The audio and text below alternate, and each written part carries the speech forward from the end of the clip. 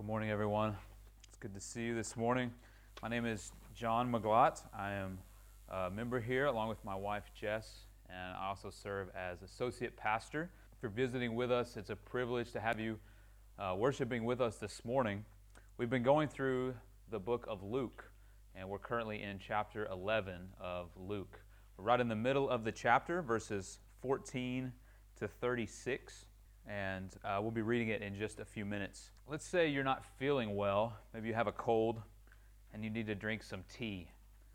So you go to the cupboard, but the only tea that you have is a single bag. There's no package and no label. What kind of tea is this? What is inside of this tea bag? Is it black tea? Is it green tea? Hopefully it's not instant coffee. But you have a cold, so you can't smell it. You're not really sure what's there. What's the easiest way to know what is in that tea bag? It's to apply hot water. Put it in a cup and pour hot water in. Whatever's in the tea bag then comes out. It becomes evident what's there. I first heard this story, this analogy, from someone else trying to describe what people are like. We are like the tea bag. Whatever's inside of us comes out when the hot water of life is applied to us. When things don't go our way, we get mad or we get depressed. We might say mean things to people we love. We might lose it. We might fall into rage. Whatever's inside of us comes out when we experience the hot water of life. I'm ashamed to say that I, too often, have not responded well when the hot water of life has been applied to me. What's inside comes out of us.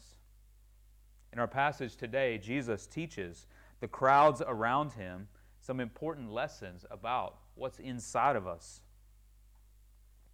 He also talks about whose side are we on, either good or evil, and what we're filled with. Are we filled up with light or are we full of darkness? Now, the message from this text today is important for anyone. If you're new to Christianity, maybe you're just here to explore what does it look like to be a Christian? What is church like? Well, I'm glad you're here, and this message is important for you. This text is also helpful for us who are Christians as well, because even though we're in Christ, we still must submit to his ongoing work of sanctification, working to fill us up with his light and to clean us from the inside as he does. So with this in mind, let's look at the passage, Luke 11, starting in verse 14. I'll read, and you follow along as I read there. Now he was casting out a demon that was mute. When the demon had gone out, the mute man spoke, and the people marveled. But some of them said, he casts out demons by Beelzebul, the prince of demons. While others, to test him, kept seeking from him a sign from heaven.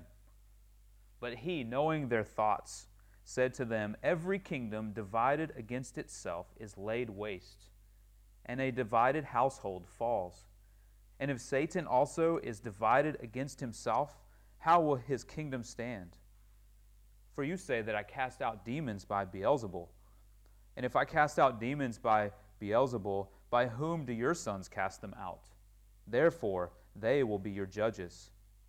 But if it is by the finger of God that I cast out demons, then the kingdom of God has come upon you. When a strong man, fully armed, guards his own palace, his goods are safe. But when one stronger than he attacks him and overcomes him, he takes away his armor in which he trusted and divides his spoil. Whoever is not with me is against me, and whoever does not gather with me scatters. When the unclean spirit has gone out of a person, it passes through waterless places, seeking rest. And finding none, it says, I will return to my house from which I came. And when it comes, it finds the house swept and put in order. Then it goes and brings 7 other spirits more evil than himself, and they enter and dwell there. And the last state of that person is worse than the first. As he said these things, a woman in the crowd raised her voice and said to him, Blessed is the womb that bore you and the breast at which you nursed. But he said, Blessed rather are those who hear the word of God and keep it. When the crowds were increasing, he began to say, This generation is an evil generation. It seeks a sign, but no sign will be given it except the sign of Jonah. For as Jonah became a sign to the people of Nineveh, so will the Son of Man be to this generation. The queen of the south will rise up at the judgment with the men of this generation and condemn them. For she came from the ends of the earth to hear the wisdom of Solomon, and behold, something greater than Solomon is here. The men of Nineveh will rise up at the judgment with this generation and condemn it. For they repented at the preaching of Jonah, and behold, something greater than Jonah is here. No one, after lighting a lamp, puts it in a cellar or under a basket, but on a stand, so that those who enter may see the light. Your eye is the lamp of your body, and when your eye is healthy, your body is full of light. But when it is bad, your body is full of darkness. Therefore, be careful, lest the light in you be darkness. If then your whole body is full of light, having no part dark, it will be wholly bright, as when a lamp with its rays gives you light. Amen. The Word of God.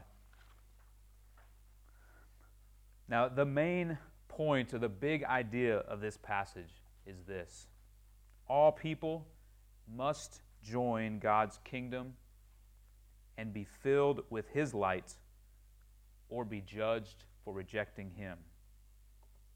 I'll say it again slowly, because I know you're writing. All people must join God's kingdom. All people must join God's kingdom and be filled with His light.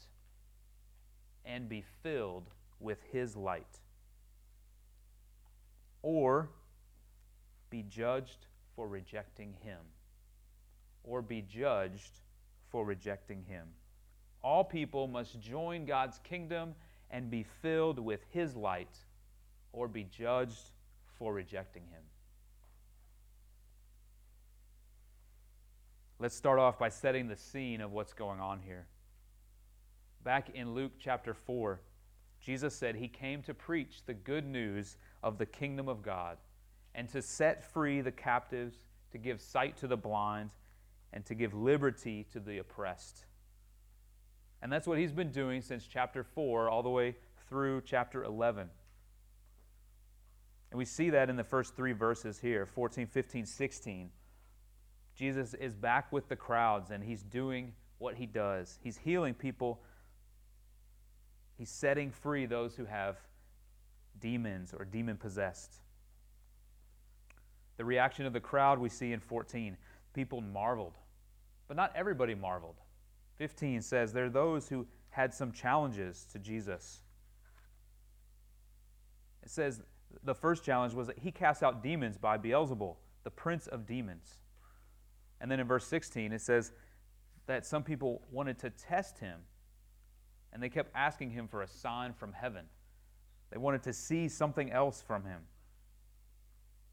So we see here in these first three verses, there's three responses to Jesus. One is that people marveled. One is that they discounted what He said. They tried to undermine His work. And then the third was people wanted some more signs. They wanted more proof that Jesus was who He says He is. And the rest of the passage, Jesus addresses these two assaults, these two attacks on His authority and on His message, these challenges. So we're going to go through these one by one. The first one, point number one, is God's strong kingdom. Jesus addresses this first challenge, and point number one is God's strong kingdom. This is verses 17 to 26. We're going to look at that section right now. So verse 17, Jesus addresses the first challenge to His message and authority.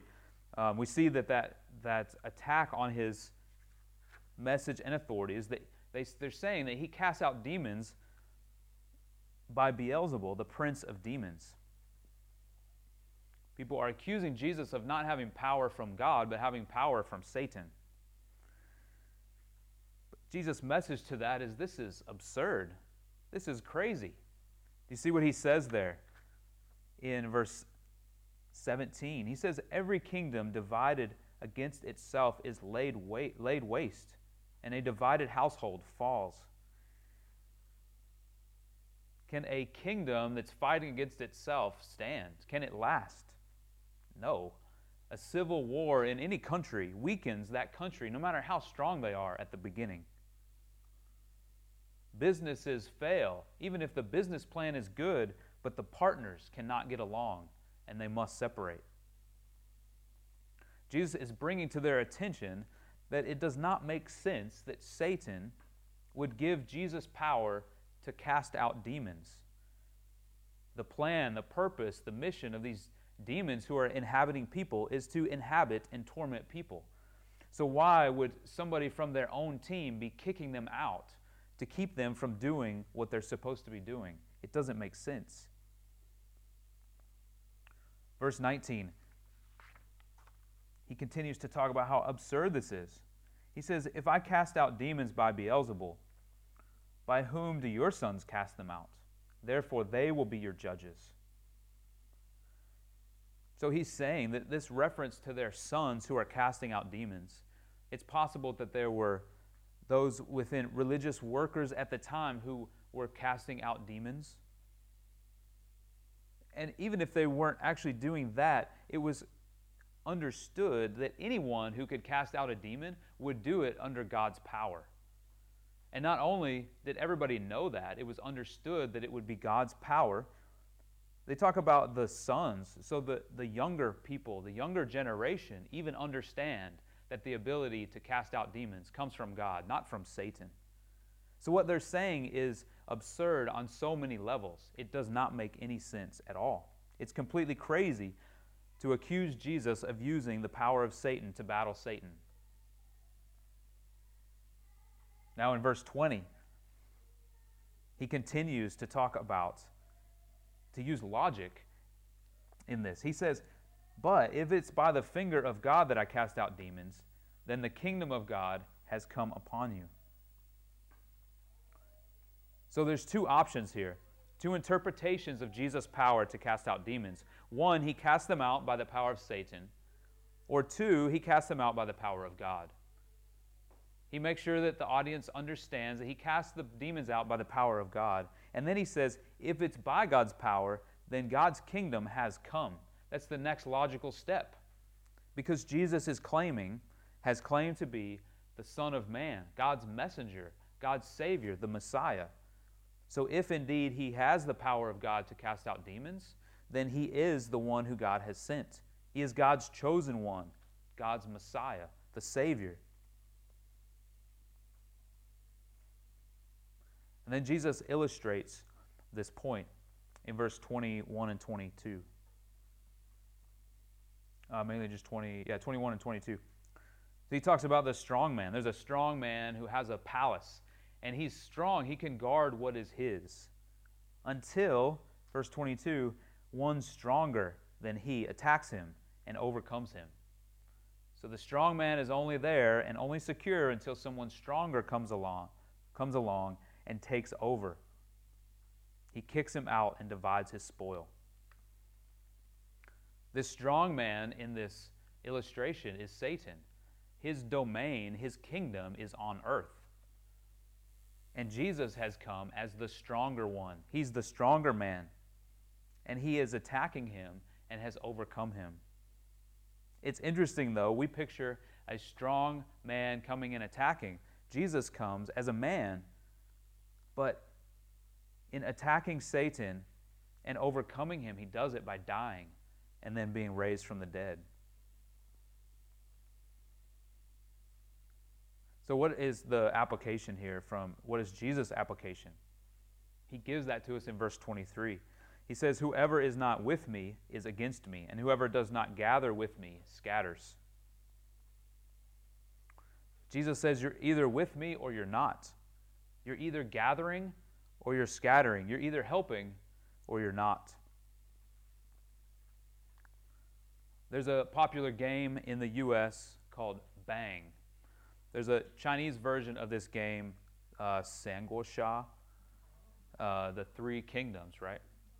So in this game, in the American version, it's themed in the American West. It's all cowboys and guns. And there's the good guys and there's the bad guys. And each player is one of those characters, and you're trying to take out if you're a bad guy, you're trying to take out the good guys. If you're a good guy, you're trying to take out the bad guys. But there's also a renegade. The renegade, he is on his own team. He plays both sides. So when it's convenient, he looks like a good guy. When it's convenient, he looks like a bad guy. And his goal is to do it all by himself. He's not on anyone else's team. He's all alone. Well, I tell this to point out that in the real world, there's no renegades. Jesus does not give room for the renegade to do it all on our own. Somebody might claim to have a faith of their own, or maybe to be neutral to spiritual things, maybe agnostic or atheist even. But from this passage we see that Jesus says we're either with him or we're with Satan. There is no renegade. There is no third part to play or something in between. So we should consider, whose side are you on? All people everywhere are either agents of God's kingdom or agents of Satan's. And by default, our natural place is to be agents of Satan. We are spiritually dead without Christ. We are in his domain, in Satan's kingdom. That's where we start. That's where everyone starts. But when we are in Christ, we join his kingdom. We become gatherers. It's by the grace of God, through faith in Jesus, that we join God's kingdom. We become his subjects, his agents. We join the stronger man, and we follow him. So if you're not a Christian today, turn from the kingdom of Satan to the kingdom of God. And do this by accepting his free gift of salvation through faith in Jesus Christ. If you'd like to know more of what that looks like, what does it look like to join God's kingdom, please talk to me after the service, or talk to somebody who's here that's a member of WSBC. We would love to share more with you and help you to understand that more. Now, Christians, we can also apply this to our lives. Christians are sinners saved by grace, but there's times that we still scatter. There's times that our lives still look like we're serving Satan's kingdom. We stumble and we sin. I'm reminded of Luke chapter 9, verse 23. If anyone would come after me, let him deny himself and take up his cross daily and follow me. Ours is a daily taking up our cross. Because we still have sin in us. We're still prone to sin. We must daily repent of our sinful thoughts and actions and turn again to the Lord. We don't repent in order to be saved again, to be justified again. But we repent because there's still leftover sin in us. There's still leftover sin that God is correcting and God is changing in us. Romans 6 is helpful to understand this. Paul says to Christians, "So you must consider yourselves dead to sin and alive to Christ, alive to God in Christ Jesus. Let not sin therefore reign in your mortal body to make it obey its passions." So we have an action. We have a call to action. We have work to do to consider ourselves dead to sin. When we see sin in our lives, we remind ourselves, I'm dead to sin. This is not my life. I'm no longer in that kingdom. I'm alive to God in Christ Jesus. And I don't want sin to reign in my mortal body, to reign in my life. So that's how we respond to it as Christians. Now Jesus continues in verse 24, talking about the building, the person who has been demon-possessed. Let's look there at 24. It says, when the unclean spirit has gone out of a person, it passes through waterless places, seeking rest, and finding none, it says, I will return to my house from which I came. And when it comes, it finds the house swept and put in order. And then it goes and brings 7 other spirits more evil than itself, and they enter and dwell there. And the last state of that person is worse than the first. What in the world is he talking about? Well, he's continuing the picture of a person as a house, being dwelt in, a demon living in this house, which is a person. When this demon is cast out, it says it goes to waterless places. It has unrest. The demon's goal and mission is to indwell, is to live in a person. So it decides to return. Verse 25 says it comes and finds the house in order. You should notice that evil and disorder go together. Jesus does not use disorder to overthrow Satan's kingdom. The kingdom of God is one of order, not chaos. So in verse 26, the demon returns to this house, this person that he was dwelling, and finds that it is now empty and clean. He goes and gets more demons to join him in this place. And now the person, this house, is worse off than when the first demon was originally kicked out. So what is Jesus' message here? What is he saying? I think it's a warning to his listeners that it's possible to have a spiritual experience, like having the demon cast out, without faith in Jesus and still be spiritually empty and then able to be filled with demons. So think about your own spiritual life. Have you had a spiritual experience? Maybe you come to church and it feels very peaceful.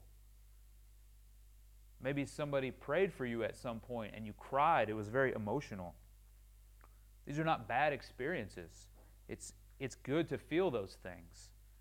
We worship God and fellowship with other believers. We want to have an emotional response to that. We have a peaceful feeling. We might cry and be overwhelmed with something. That's good. But we must be careful, because a spiritual or emotional experience does not necessarily mean that we have joined with Christ. We must repent of our sin and believe in Jesus as our Savior in order to be saved. Our salvation is based on faith, not on what we do, not on our feeling alone. So our feelings are involved, but be careful. If your spiritual experience, if your salvation story is just related to how you felt, and you have not repented of your sin and believed in Jesus as your Savior, you may not be a Christian. And that's a serious place to be in. Don't leave today wondering whether you're a Christian or not. If this is confusing, if you're questioning your salvation, or maybe the salvation of a friend, I recommend reading the 9 Marks book called Conversion. Conversion. It's one of the colored books. I think we have it on the book table. If not, we can get it there. It's mustard yellow, so you can't miss it. It's not the most beautiful color, but you will spot it. Conversion. It's very helpful to clarify these cases where someone thinks they're a Christian when they're really not. What does it really mean to be converted? What does it really mean to join God's kingdom? The book is very helpful. You can also talk to me or to Luke. We would love to talk to you about this, and we are available to help. So when we're joined with Christ, when we're truly Christians, it's comforting to know that it's not possible for demons to dwell in us like we see in this story. Those who are filled with God's Spirit cannot be then overtaken by demons. God is that stronger man. There's no one stronger to come and overthrow or overtake us. Romans 8, verse 9 says that belonging to Christ means that we have the Holy Spirit in us. The Holy Spirit is the stronger man from this story. Now, it's important to note that when we're joined with Christ and His Holy Spirit lives in us, that we cannot lose our salvation. The Bible says that once we're born again, we're not going to become unborn. The Bible says that when we're saved, we're brought from death to life. We're not going to become dead again. So like I mentioned earlier, it's possible to claim to be a Christian and not really be a Christian. But for those who are truly joined with Christ through faith in Him, we don't go back to an unsaved place. All right, let's go to point number 2. Point number 1 was God's strong kingdom. Point number 2 is God's blessing. This is very short. We're just going to look at 2 verses here about the woman in the crowd, verses 27 and 28. As he said these things, a woman in the crowd raised her voice and said to him, "Blessed is the womb that bore you and the breast at which you nursed." But he said, "Blessed rather are those who hear the word of God and keep it." The woman here may have been one of those marveling at Jesus' work back in verse 14. She calls out above the crowd, says something like, "Your mom is so lucky," or "How awesome must it be to be in your family." Now, she's not wrong to praise Mary.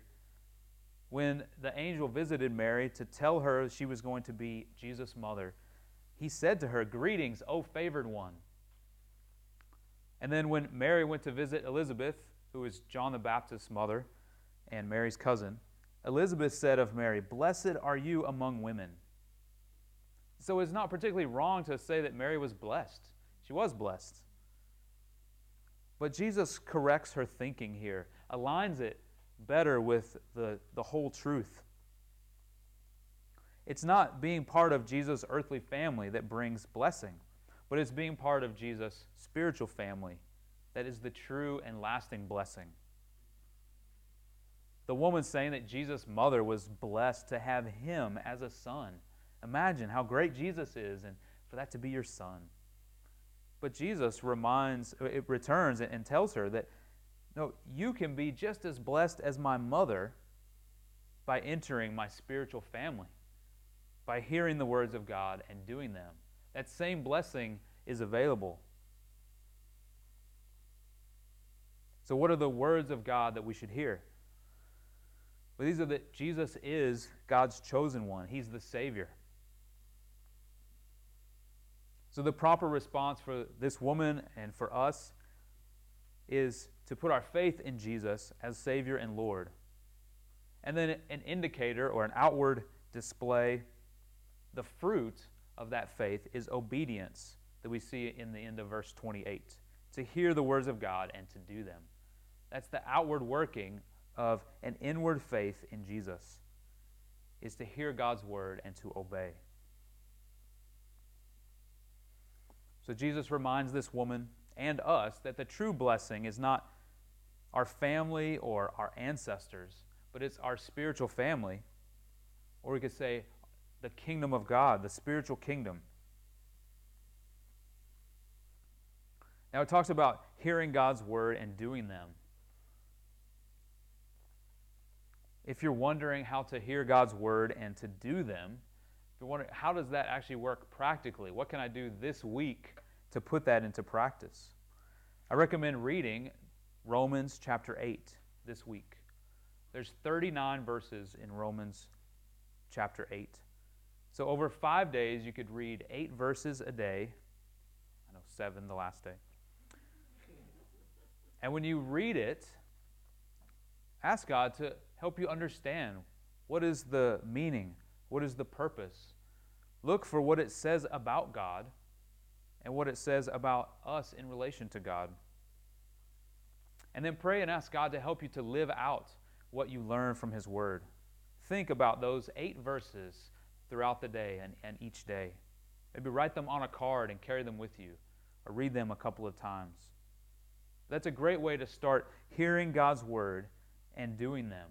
Start with Romans chapter 8.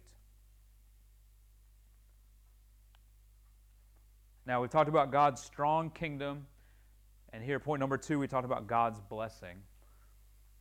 Point number 3 is God's great light. God's great light. At the beginning of the passage this morning, we saw that there were 2 challenges to Jesus' authority and power. The first was them saying that Jesus' power came from Satan himself. And the second, we saw in verse 16, it says, while others, to test him, kept seeking from him a sign from heaven. So here in verses 29 to 36, Jesus addresses that second challenge. People wanting a sign in order to test Jesus. He starts out by addressing the crowd, saying that they're an evil generation. Verse 29, this generation is an evil generation. It seeks for a sign, but no sign will be given to it except the sign of Jonah. They wanted Jesus to do something spectacular. Maybe they were getting tired of seeing demons cast out because they just saw that, but yet they still want some sort of a sign. That's not good enough. We want something else. So what is the sign of Jonah that Jesus is talking about here? Jonah is the Old Testament prophet. God told him to go to Nineveh and proclaim a message to the people of Nineveh that God was going to judge them for their sin.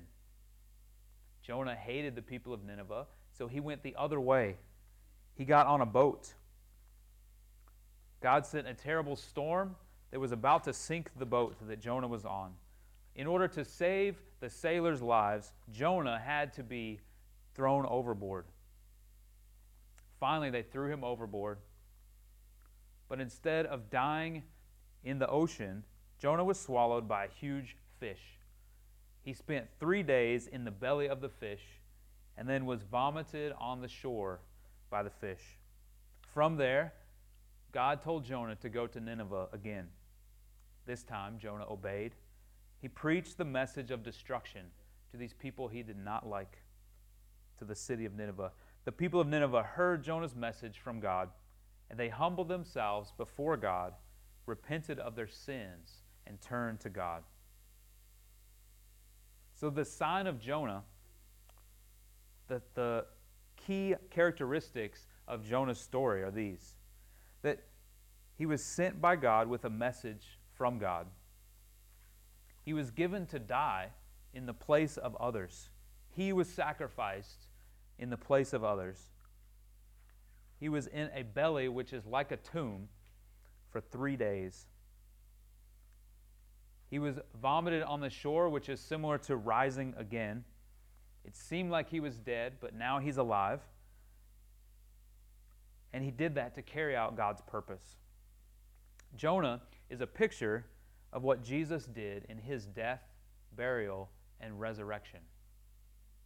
The sign of Jonah is what Jesus is going to do. From this point in the story, Jesus knows what's going to happen. That is the sign of Jonah, that he will die in the place of others.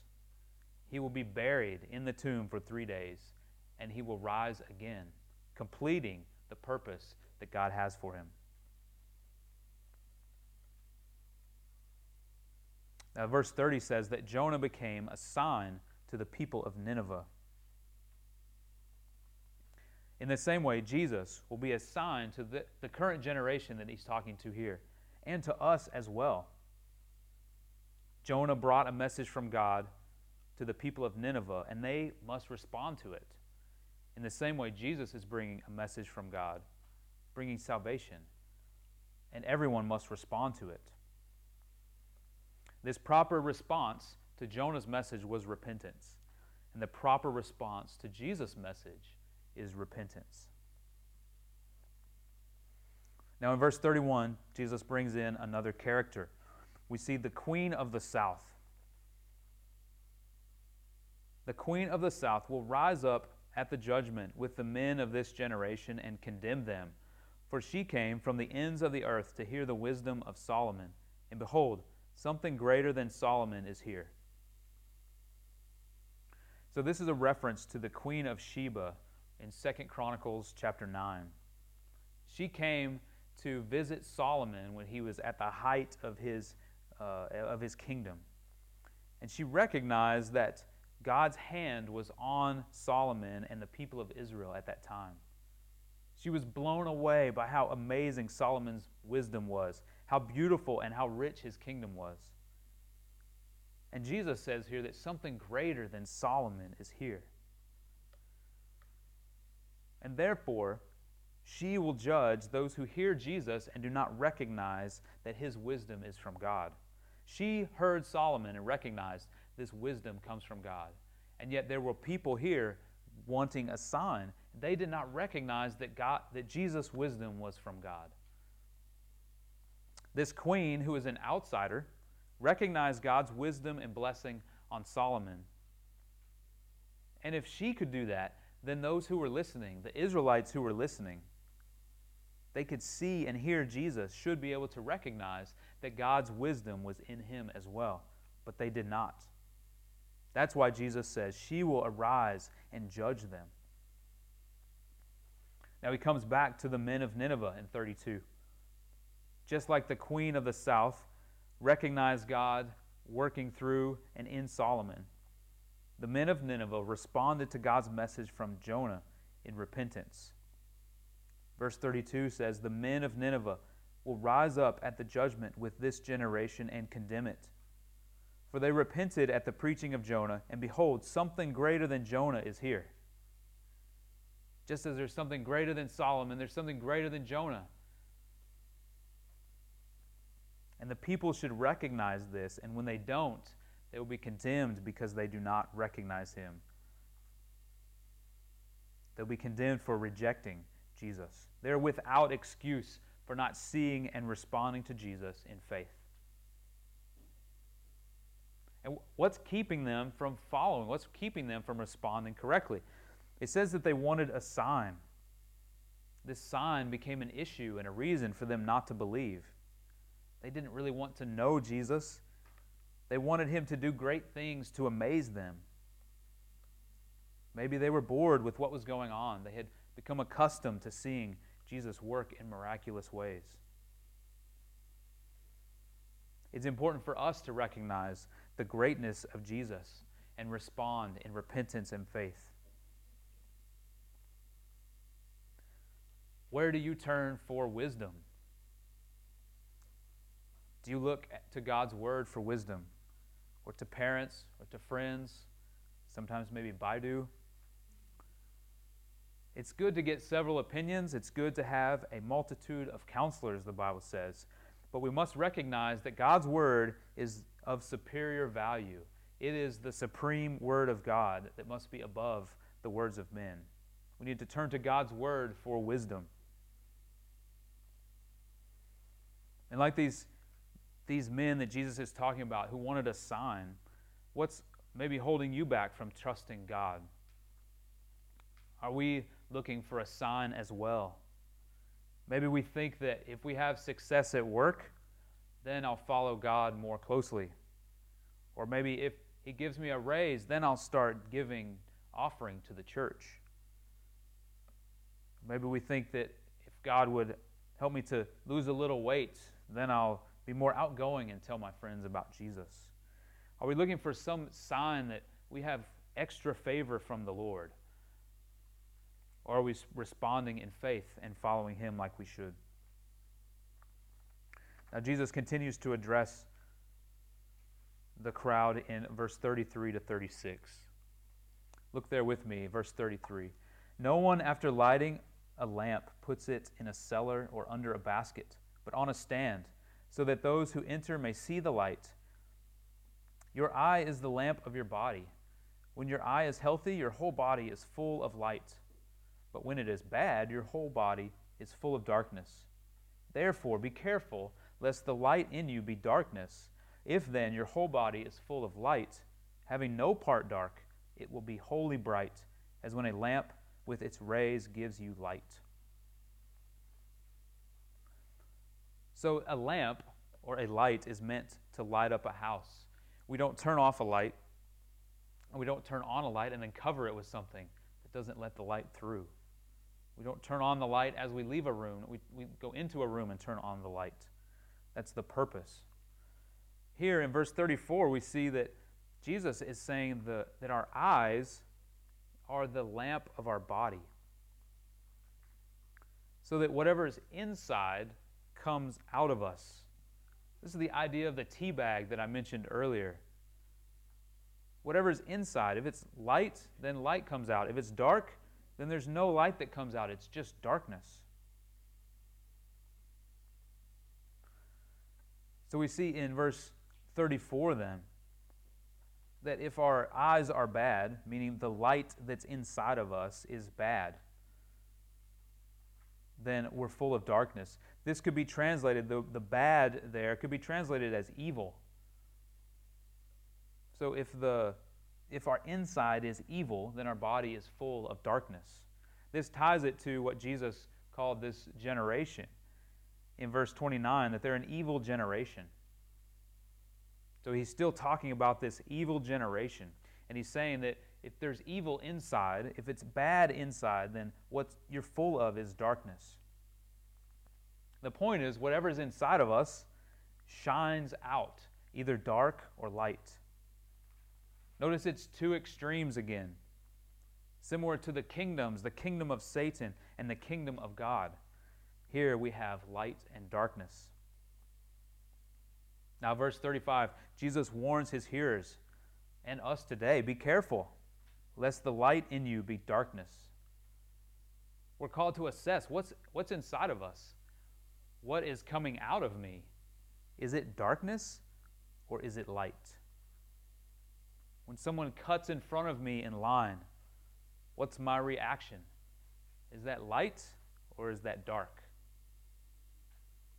When my kids are misbehaving and I just want a break, the way I react reveals what's inside of me, light or dark. Now, Jesus finishes in verse 36 with the goal, the aim of Jesus' followers. He says, if then your whole body is full of light, having no part dark, it will be wholly bright, as when a lamp with its rays gives you light. So we want to be full of light with no part dark. We should think about, where does this light come from? Well, this light comes from the Holy Spirit that we talked about last week, is a gift from God to those who believe in Him. So this Holy Spirit is the one who gives the light, who is light inside of us. On our own, we are just darkness. We cannot produce any light on our own. We might have some discipline to respond well sometimes, but what's really inside is darkness. It's interesting, though, that he says, having no part dark. It seems possible that we could have parts that are dark. And the reality is, we are never going to be fully bright, wholly bright, as it says, on this side of eternity. While we are here, we're never going to be fully bright. There are still parts of us that are hidden, parts of us that are sinful. This is the process of sanctification, meaning God working on us to fill us completely with His light. So when we spend eternity with God, when we enter eternity with Him, then we will be wholly bright. But until then, there will be parts of us that are dark. Our task and our work is to submit to God as He shines His light on those dark places in our lives. So whatever is inside of us radiates out, either light or the darkness. So we should consider what's inside of us. And brothers and sisters, Christians here, we should submit to the Holy Spirit who shines His light on the sin in our lives. And when we see sin, when the Holy Spirit identifies sin, we recognize that was sinful in what I just did, or what I just said, or what I just thought. We then need to repent of that sin. We want to repent of the sin. When we repent, that brings light to a new place in our soul instead of darkness. Don't resist the work of God to bring your sin to light. Ephesians 5 is very helpful related to light and darkness. Ephesians 5, 8-11 says this, "For at one time you were darkness, but now you are light in the Lord. Walk as children of light, for the fruit of light is found in all that is good and right and true. And try to discern what is pleasing to the Lord. Take no part in the unfruitful works of darkness, but instead expose them." So we want to do that in our hearts. We don't want to take part in the unfruitful works of darkness. We want to see those spots. We want to shine God's light on them. A great way to do this, the best way to shine light on those dark places, is to regularly and courageously confess your sin to other people. I say courageous because it is not easy to confess our sin to someone else. We want to keep it in the dark. And the best way to bring it in the light is to actually bring it in the light, to talk to someone else about it. Now we see our sin and we repent to God. We confess to God that this is evil and this is sin. Please help me and change me. Please shine your light on my soul. But we also need to confess to other people. That makes sure that the light is being shown on our dark places. So today, before you leave, schedule a time to meet with someone this week for lunch or for coffee. During that meeting, you can bring up this message. This is a great segue. You can say, "Do you remember John mentioned that we should confess our sin to each other? Is it cool with you if I confess sin to you now?" That's a great way to start. It's uncomfortable. It takes courage. But brothers and sisters, it is well worth it. So confess your sin to other people in order to shine light on those dark places of your heart and your life, that we might shine brighter and brighter with God's light in us. Now I want to conclude with a story from Texas history. I promise I will not talk about Texas every time I preach. But this seemed very fitting. So that's my excuse every time.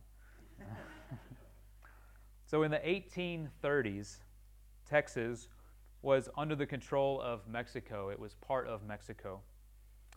But the Texans wanted to be independent of the Mexican government, be their own country. There was a small group of men in a small fort called the Alamo.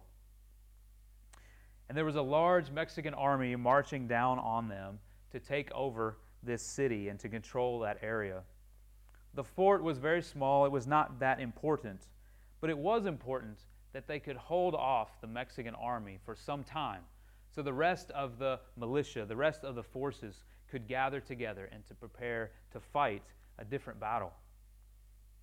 Everyone in the Alamo, all the men who were there, knew that they could not survive this battle. The day before the battle, the Texas commander gathered all the men, and he took out his sword and he drew a line in the sand. He called all men willing to join him in fighting the Mexican army to step across the line.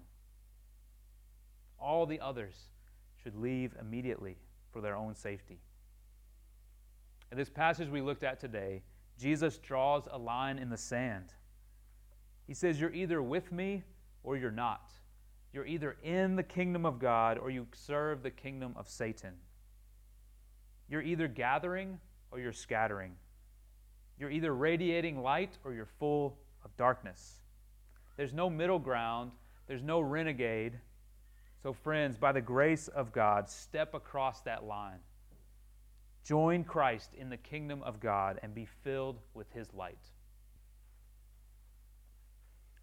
Great, powerful, and almighty God, we ask that you would work among us, move us, that we would respond in faith and obedience to your word.